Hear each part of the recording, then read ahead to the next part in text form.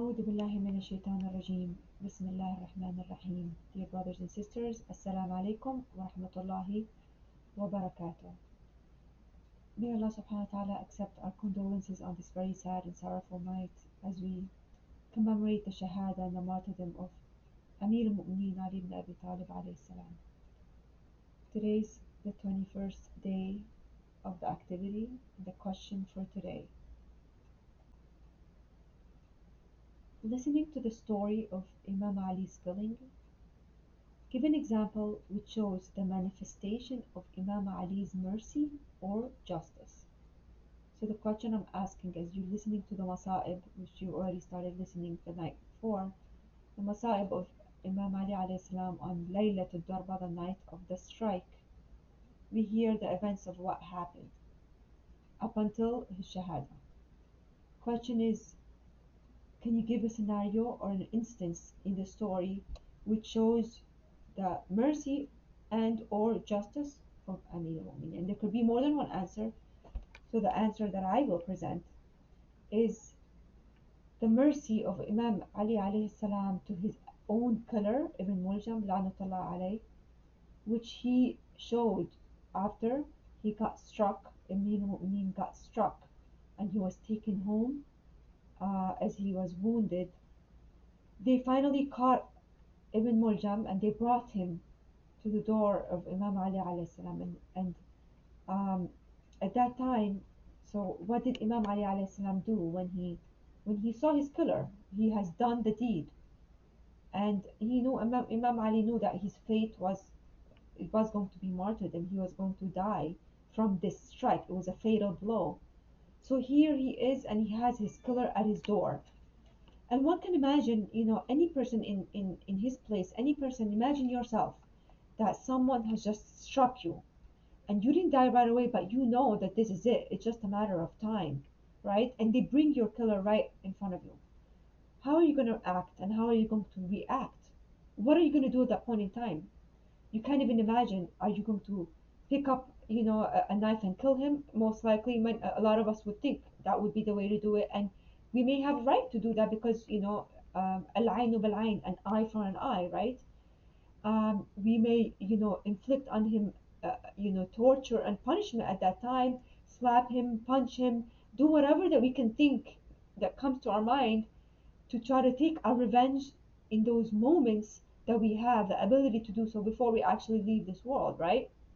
We can issue orders to whomever that guys do this and that to him, and that's probably what could come to our mind. But check out Amir al-Mu'mineen alayhi salam, what is his behavior? And from that we can better understand why Amir al-Mu'mineen alayhi salam is Amir al-Mu'mineen. So instead, he says to Imam al-Hasan alayhi salam and those around him, he says, he must be thirsty. He points to Ibn Muljam and he says, he must be thirsty. Go and bring a cup of water to him. And at that point in time, they were already bringing to Imam Ali alayhi salam, milk, which the yatama, the orphans were already bringing milk to Amir al-Mu'minin alayhi salam. But he said, no, I won't take it. Give the drink, whatever that drink may be it water or milk, give it to him first, then I will drink. And subhanallah, this is the sense of generosity, mercy, patience, perseverance, hilm, clemency, so much that you can bring out from the action of Amir al-Mu'mineen, that even his killer, not only is he not going with an act of revenge to him right there and then, which he would be justfully just in doing so, but he's actually giving an action of compassion and doing ithar by saying he can give him drink. He's thinking about Ibn Muljam, how at that point in time he must be in a state of stress, in a state of nervousness. So he said, give him a cup of drink.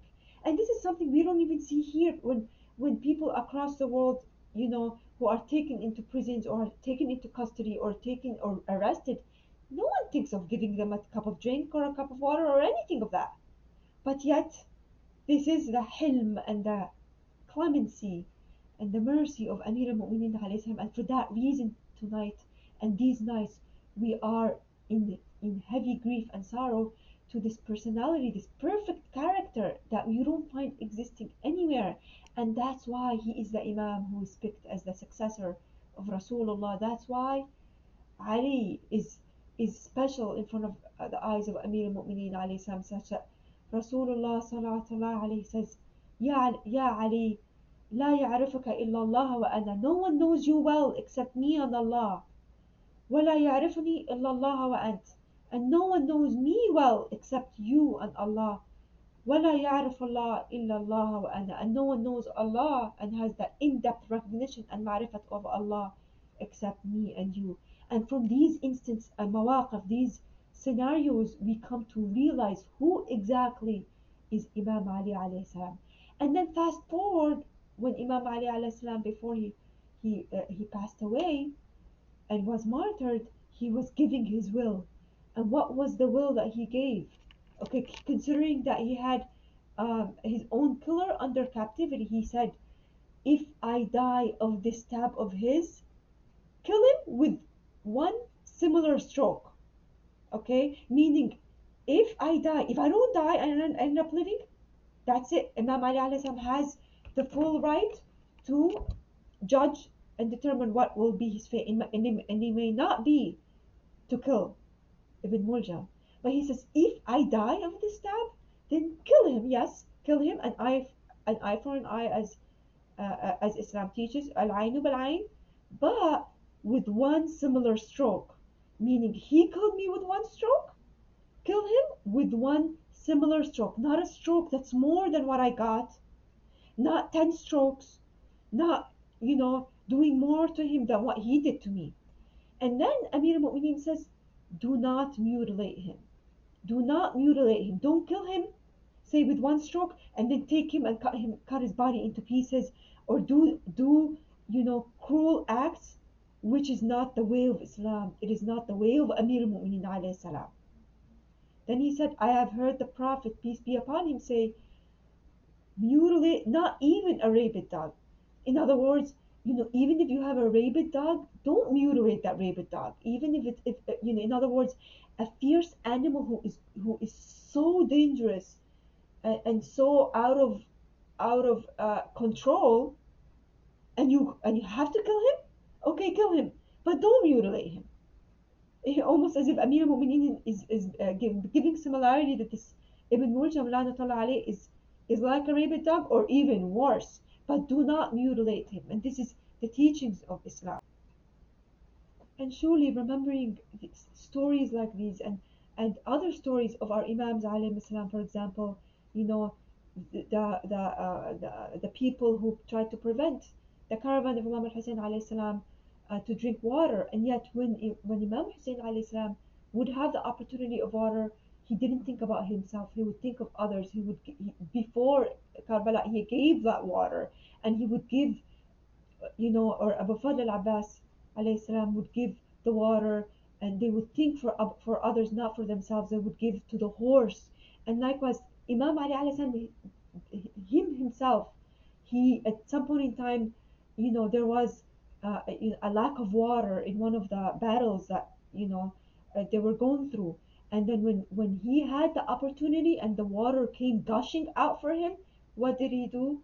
He acted out of generosity and he gave to his own enemy. So the virtue here is not just that you give to your family members, you give to your wife, your kids. Okay, fine, alhamdulillah, but that is actually a duty. But the virtue here is that you give to others who are actually your own enemy. Al-ihsan, al-ihsan. So someone does wrong to you and you do better to them.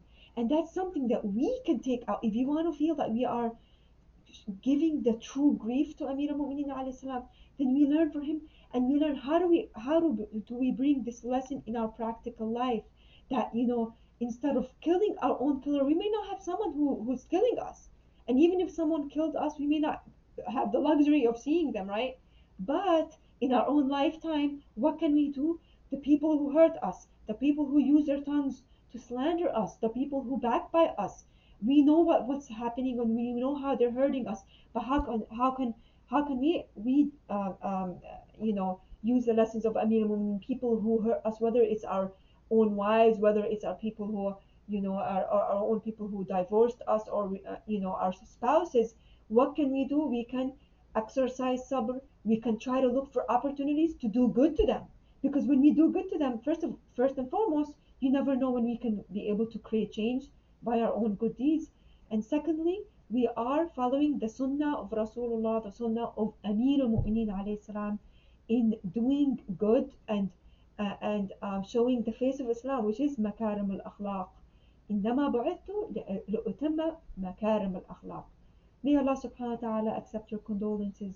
وعظم الله أجورنا وأجوركم بمصاب أمير المؤمنين عليه السلام. اللهم لعن قتلة أمير المؤمنين عليه السلام. جزاكم الله خير، والسلام عليكم ورحمة الله وبركاته.